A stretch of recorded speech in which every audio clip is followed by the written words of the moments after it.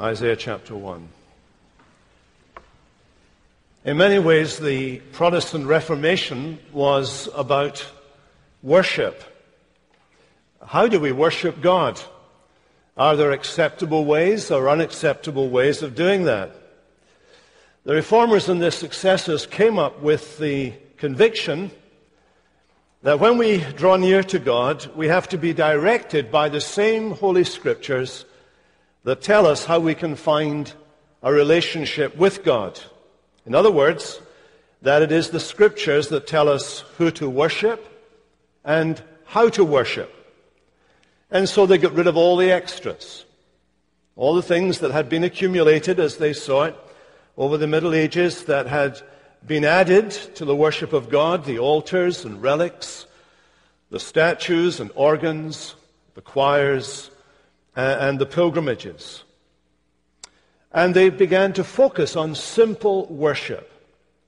They had a biblical liturgy. The Bible shaped their liturgy. We still use their liturgy here today. The Bible was the content of their singing. They sang only from the Psalms. They had no external musical accompaniment.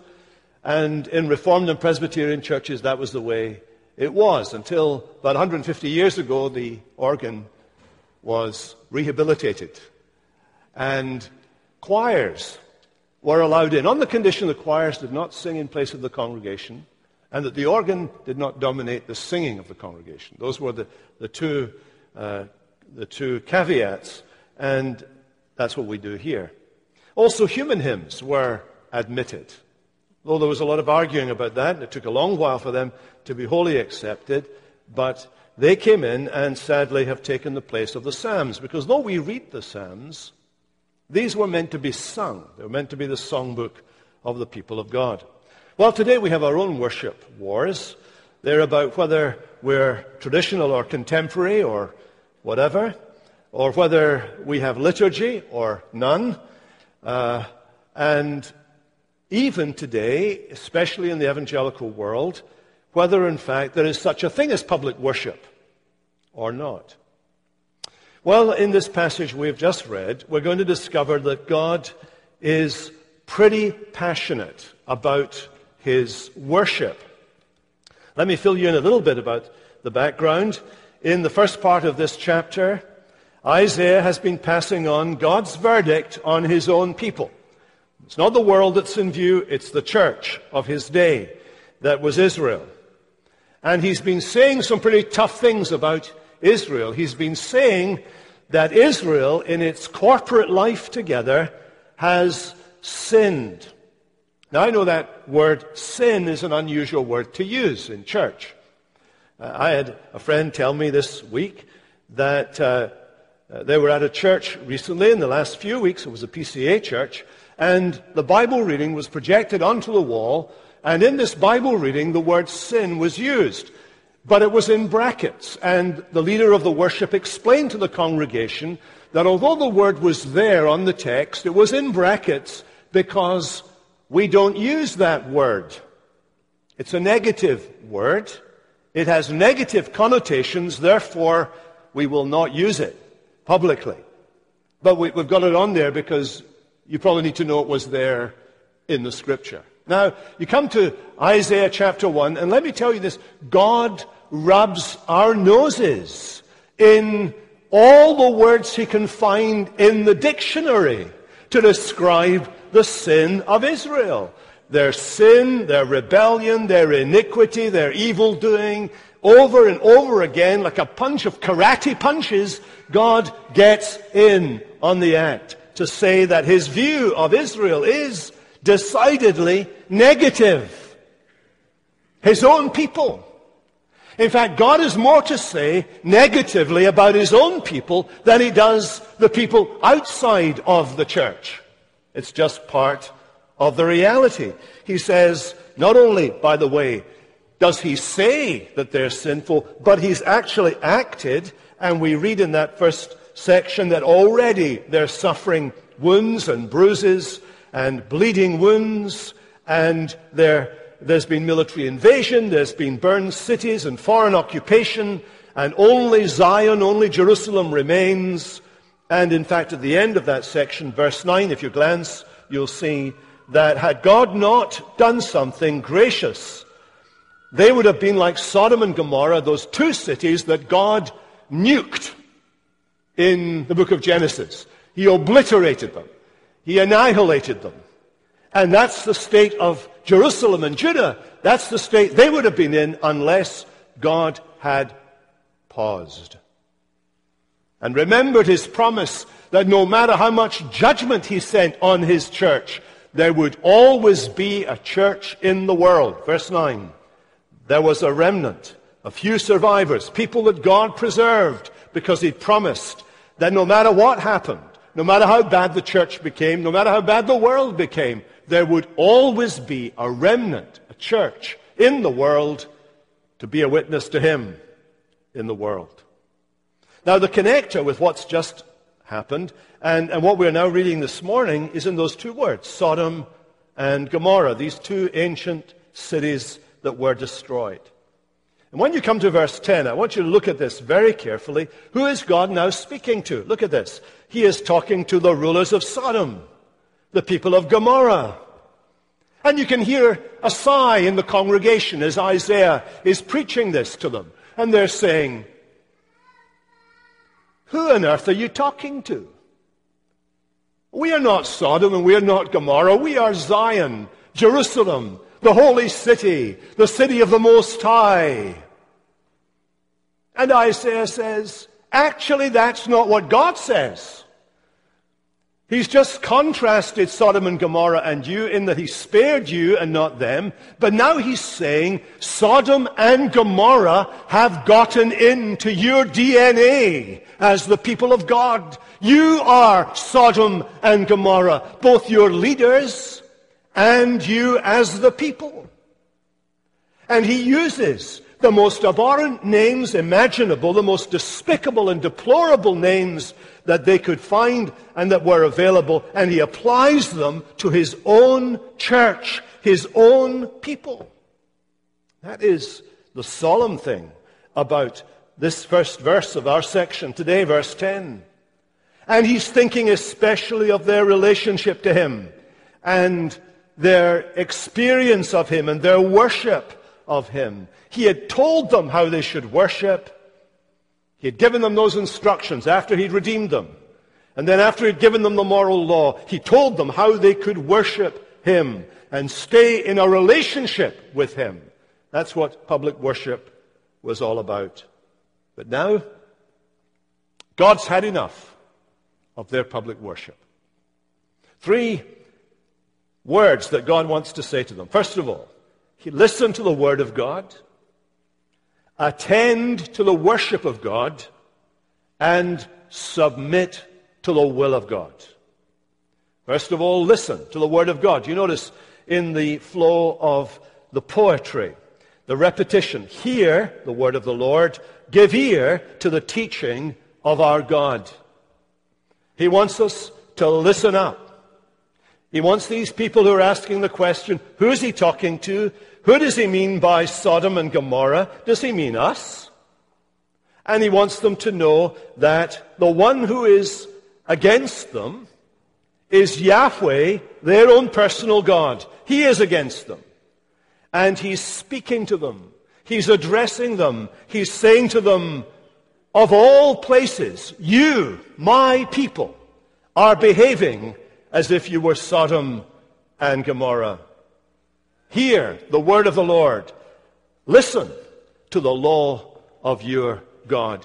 God is getting their attention by his word. He had told them in the beginning that all of their worship practices were to be shaped by his word. That's why the reformers got rid of all those things. They couldn't see them in the Bible. They were in the grip of the Bible. They felt what God had said should shape what they did in church. They had to be convinced. It took them hundreds of years to be convinced that you could accompany singing with musical instruments because they weren't mentioned in the New Testament. And because they took seriously this principle.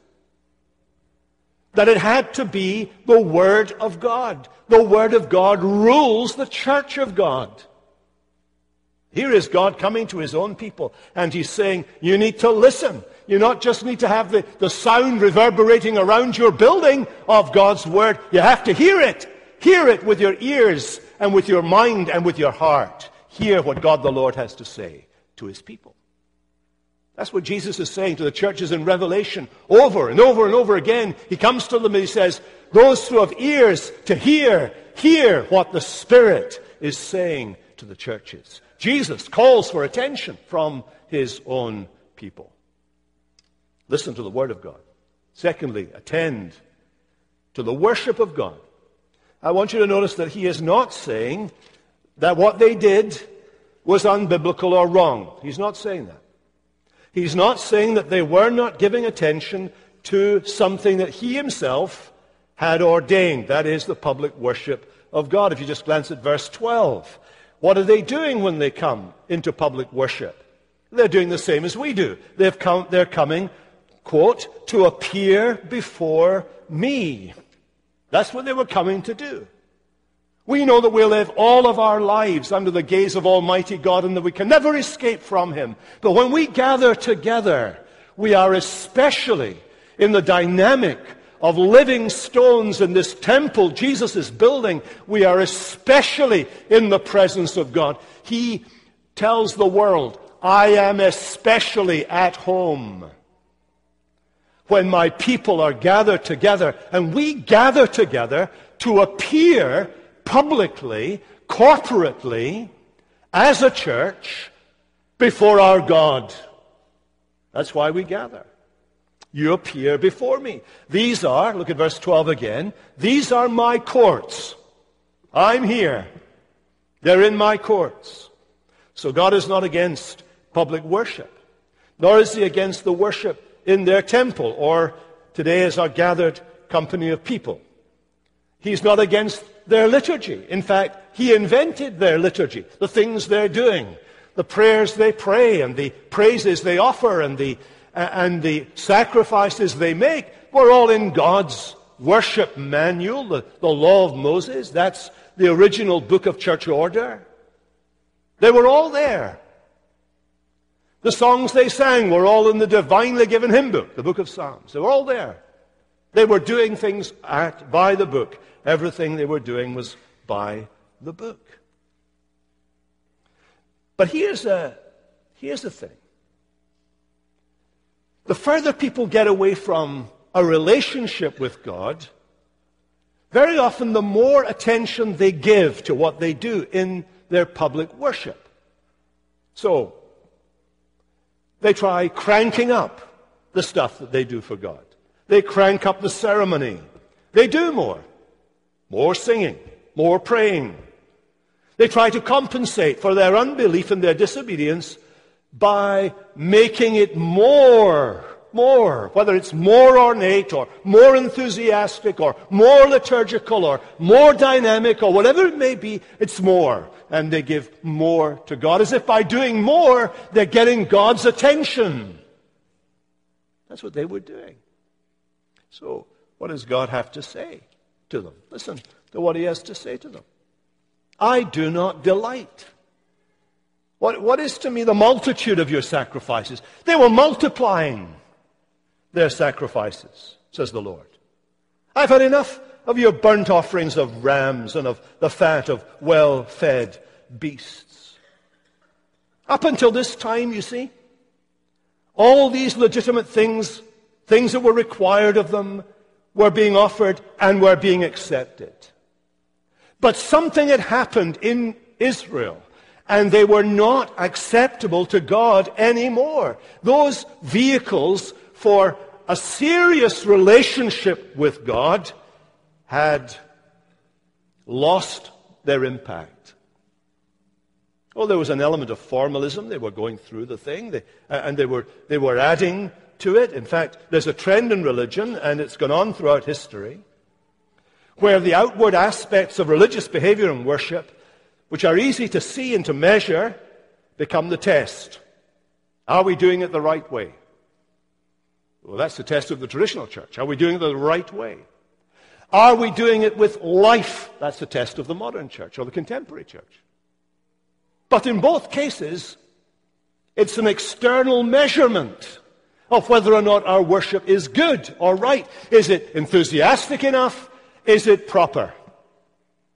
Neither of those, I have to say this to you, neither of those amount to a hill of beans as far as God is concerned, as we'll see. That's not how he measures our worship. He measures our worship by how we behave once we leave the building. That's what was going on here. That's the real test of our worship. They were multiplying their offerings. They were also multiplying, by the way, do you notice the convocations? Those were the conventions and the conferences. They were adding those in. They thought by doing this, they would become more acceptable to God. Here's God's view. Can you listen? I've had enough of burnt offerings. I do not delight in the blood of bulls. I cannot endure your solemn assemblies. Your appointed feast, my soul hates. I am weary. Your worship makes me sick. I want to throw up, God says. Listen to him. God is as far away as you can get from the stiff upper lip, laid back, poker-faced, even-toned, objective observer, the phlegmatic Englishman. God is not like that. God feels he is affronted, he is disgusted. He cannot find stronger language. He is not nice. He is not dispassionate. He is moved to the very depths of his being. Do you know there's a false sort of piety goes around in certain quarters where niceness masquerades as holiness, where euphemisms masquerade as truth. God will have none of that. He will have none of that. God is better than nice. God is holy. Blindingly, blisteringly holy. He is utterly other from us. He is apart from us. God is great. And here's what he says to his people who are doing all the right things. He says to them, verse 15, I'll hide my eyes from you. Instead of lifting up the light of my countenance, my face upon you and smiling at you, I'm going to hide my face from you and you won't see me. God opposes their offerings, not because they're bad, but because they're vain. Notice what the stated problem is not. It's not that they didn't sing enthusiastically or pray fervently or take notes feverishly during the sermons. It wasn't that they didn't have enough songs to sing or that they sang too many of them or too few of them or that there wasn't good enough music to accompany what they were up to or that they weren't serious enough. None of that is what God's objecting to. None of that. What was the issue? Was it that they were worshipping but not enjoying the worship? I'm going to tell you something. God couldn't care a hoot whether you enjoy your worship. That is the last thing God's concerned about when you come to worship Him. Do you know that? Was it that they were not feeling moved by the worship? God's not even interested in that. Was it that they didn't like some aspects of the service? Could He care less? I think Eliza gets it right in My Fair Lady. Words, words, words. I'm so sick of words. I get words all day through, first from him and now from you. Is that all you blighters can do? Don't talk of stars burning above. If you're in love, show me. Tell me of no dreams filled with desire. If you're on fire, show me. This is what God says to his people. You can talk as much as you like, but I want you to show me. Yahweh was not writing off their liturgy, but he wanted to see reality. I wonder if you know what it's like on a Sunday morning not to want to go to church. Mother came to her son's door one Sunday morning, knocked on his bedroom door and said, "Son, it's time to get up." Muffled noises from inside. She went away. She came back again a little later. She knocked his door. She said, "Son, it's time to get up. It's Sunday morning, and it's time for you to get up and go to church." Some more mumblings. She comes up again. She knocks his door, and she said, "You're going to be late for church. You have to get up." He said, "I don't want to go to church. I don't like church. I don't like the people at church. They don't like me. I don't want to go to church. Give me 2 good reasons why I should go to church." His mother said, "Son, you're 43 years of age. And you're the minister. You need to go to church."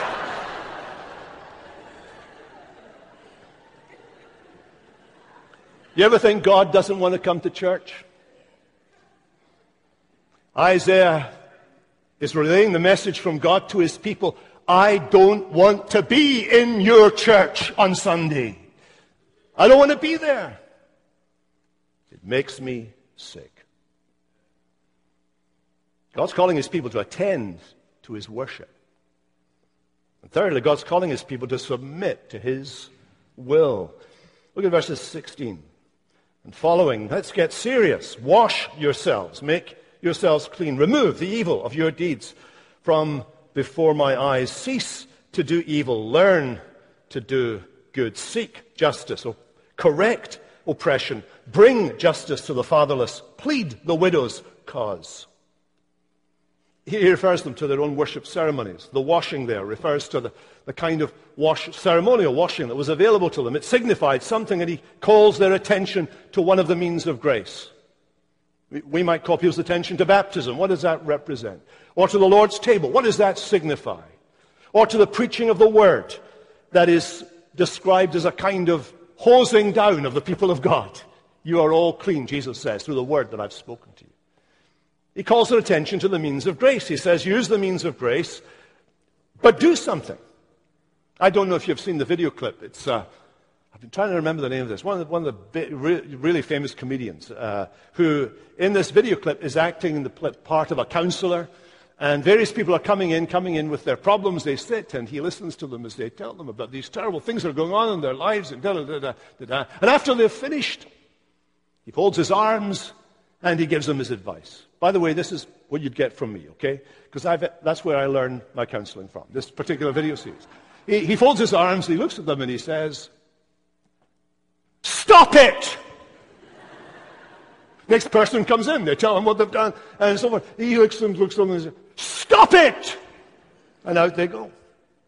Do you know that's God's way of counseling? Listen to him. Listen to him.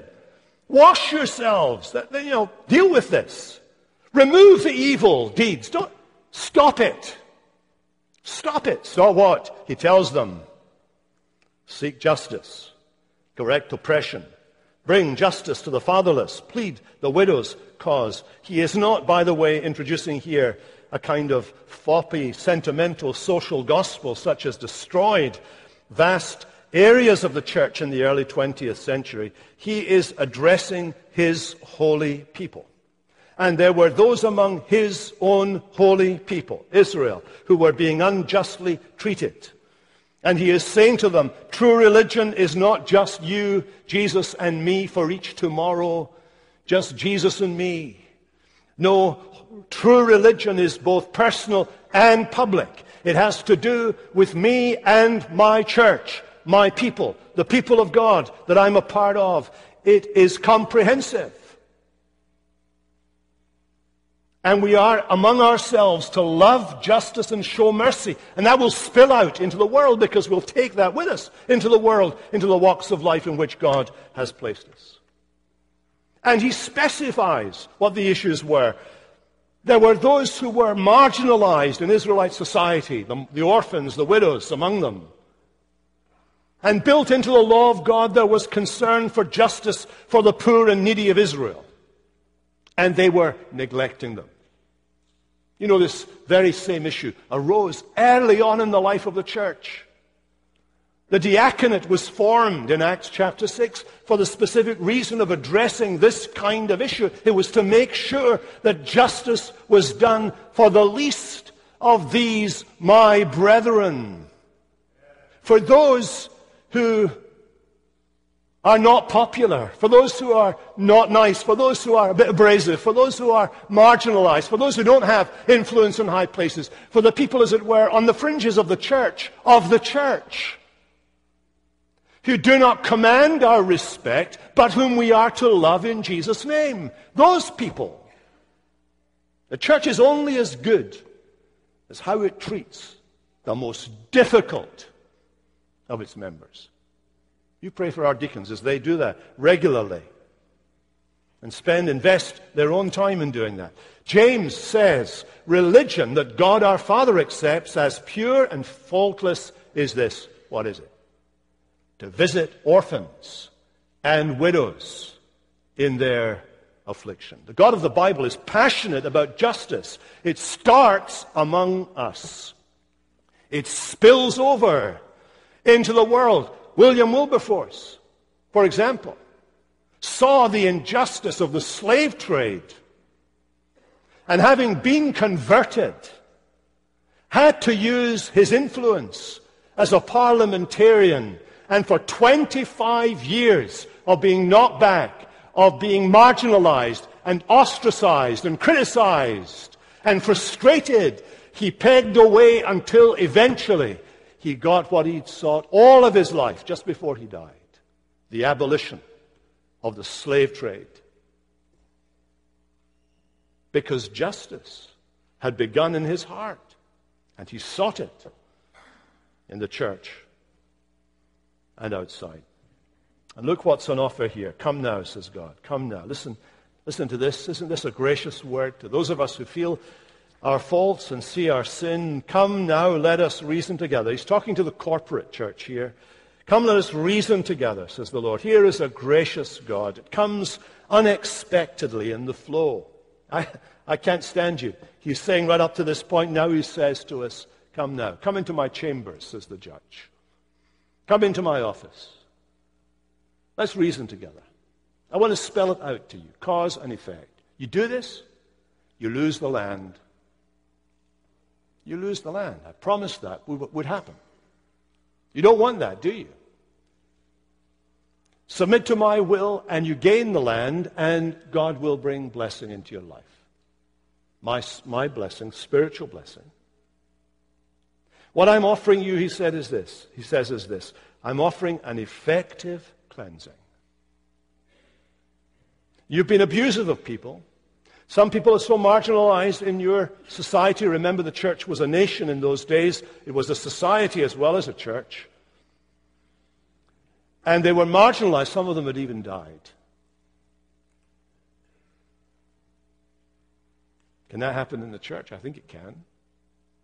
Not that somebody dies of hunger, perhaps, but perhaps dies lonely because the church as a body, somehow or other, has not ministered to them. I don't know. But here's what God says. Though your sins be scarlet and crimson, the colors of blood guilt, there is pardon. All sin demands a death sentence. Scarlet and crimson. He offers that they can be like snow and wool. Utter cleansing. Utter cleansing. Total cleansing. Isn't that an amazing promise? He's saying to his church, repent. Repent. Turn round. Repent. Turn back to me. Submit to my will. Do what you need to do to clean up things. Just do that. Do it. And you will enjoy the reality of my promise. Scarlet and crimson, wiped out, wool and snow, white as wool, white like snow. Later on in Isaiah tells us that this God who deals with us like this does not keep a record of wrongs. He doesn't keep on dredging up our past. Perhaps you have come from a background in which there are things in your past that you're ashamed of, things which the mind, the memory keeps recalling. Let me tell you this. God never helps you recall those things once he's dealt with them. He never does. Somebody else is helping you remember those things, and it's not the Lord. It's the accuser, who is Satan, the accuser of the brethren. Later on in Isaiah says what God does is he takes our sins and he deposits them in the deepest part of the ocean. And guess what? Your sins don't act like corks from a bottle. You throw a cork of a bottle into the sea, what does it do? It bobs up again, doesn't it? Your sins will not bob up again. When he puts them into the depths of the ocean, they stay there. And he puts a sign up saying, no fishing in these waters. Down in the depths of the deepest sea. Gone, gone, gone, gone. Yes, my sins are gone, we used to sing when I was in Sunday school. Now my soul is free, and in my heart a song. That's God's promise. And when you turn to him, guess what? You can come back to worship. And the God who said, I won't listen to your prayers any longer, even though you make many of them, I will not listen, in verse 15, promises he will listen and hear. And all of this is underwritten. Do you know where we started? We started with, hear the word of the Lord. We end with, the mouth of the Lord has spoken. All of these promises are underwritten by the word, the promise of God himself for you. That he will deal with your past, deal with your sin, deal with our sin, and resolve the issue altogether. The mouth of the Lord has spoken. Let's pray. Father, we thank you that for all of us here, no matter who we are, no matter what we harbor in our hearts, what memories haunt us, what fears are often awakened within us, can find in you today, once and for all, absolute, total forgiveness, cleansing, and renewal. Help us as a church, because this is a word to the church, not so much to individuals. But help us as a church to pursue justice. We pray for our deacons and deaconesses and the ministry that they have. Thank you, Lord, for their sacrifice of time and energy, and for the generosity of the congregation that gives to the Deacons Fund, for the many that they have helped and are helping. And pray that in all of their service that they would be dispassionate, be objective, be willing to serve wholeheartedly. And give them every gift and grace for the work they do, we ask. And that we, Lord, as individuals, would welcome our brothers and sisters in Jesus' name. In that name we pray. Amen.